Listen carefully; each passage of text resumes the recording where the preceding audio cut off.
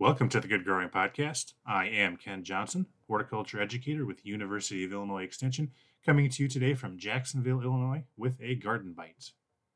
Cranberries are going to be a common sight this time of year with the holidays coming up.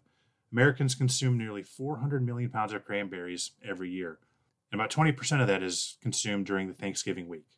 Whether you eat them fresh, dried, as a sauce, or jellied, or drink them, cranberries are going to be a staple for many holiday meals. They can also be used in a variety of other ways while decorating for the holidays. Think garland.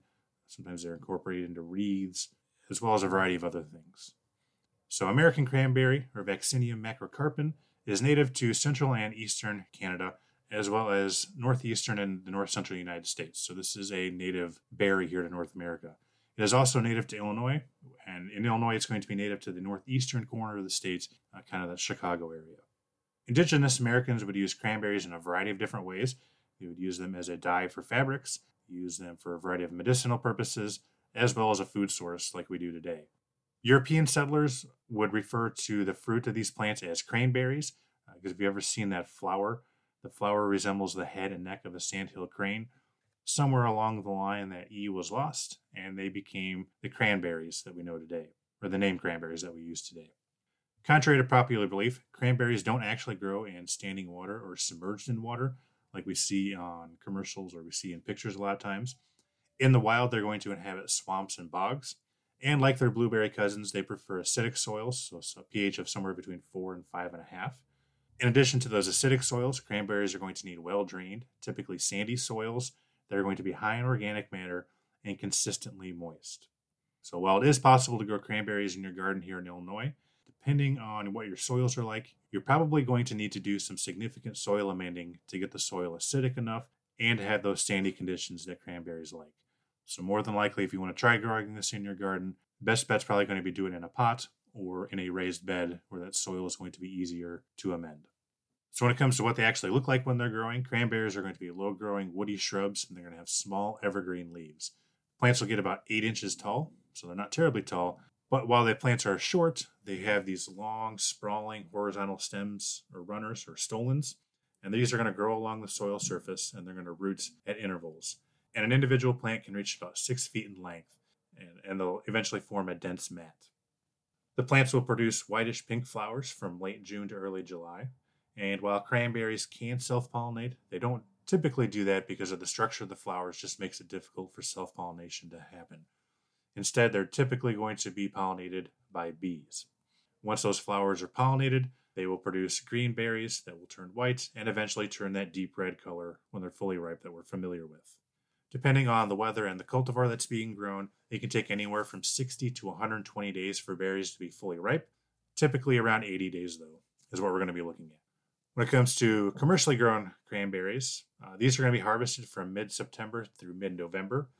Our neighbors to the north, Wisconsin, produce about 60% of the cranberries grown in the United States. Massachusetts produces about 25% of the crop, and most of the remaining cranberries grown in the United States are going to be grown in Oregon, Washington, and New Jersey. So when cranberries are harvested, this is going to be done in one of two ways. Some of them are going to be dry harvested for fresh markets. So if you are buying fresh cranberries from the grocery store, more than likely this is how they've been harvested, is through dry harvest. So with dry harvest, mechanical pickers, which resemble lawnmowers a little bit, will be used. They'll take these through the fields, and they're going to rake the plants to remove the berries.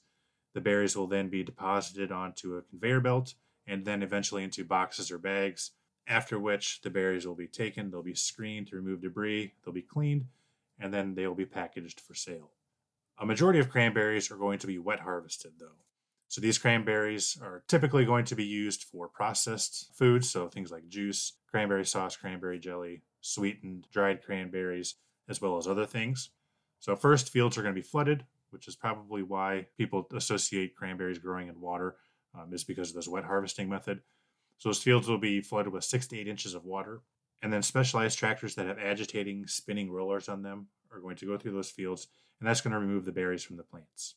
And the reason this works is that each berry has tiny pockets of air that allow them to float to the surface of the water. So once those tractors have gone through the fields and removed those berries, the cranberry bog or the cranberry field is going to be further flooded to about 18 inches to 2 feet deep of water. Then the cranberries will float to the top. They'll be corralled to one side. So you see the people and the waiters going through the fields, pulling those ropes and stuff to corral those cranberries. They'll be corralled to one side of the field and loaded onto a conveyor belt, and then they'll be deposited into a truck. So in addition to making it easier to harvest the berries, flooding the fields can also protect the fields from freezing during the winter and early spring if they remain flooded. So whether you like your cranberries as juice, as sauce, or fresh, make sure you make this native fruit part of your holiday festivities. That's all I've got for you this week. Thanks for listening, and keep on growing.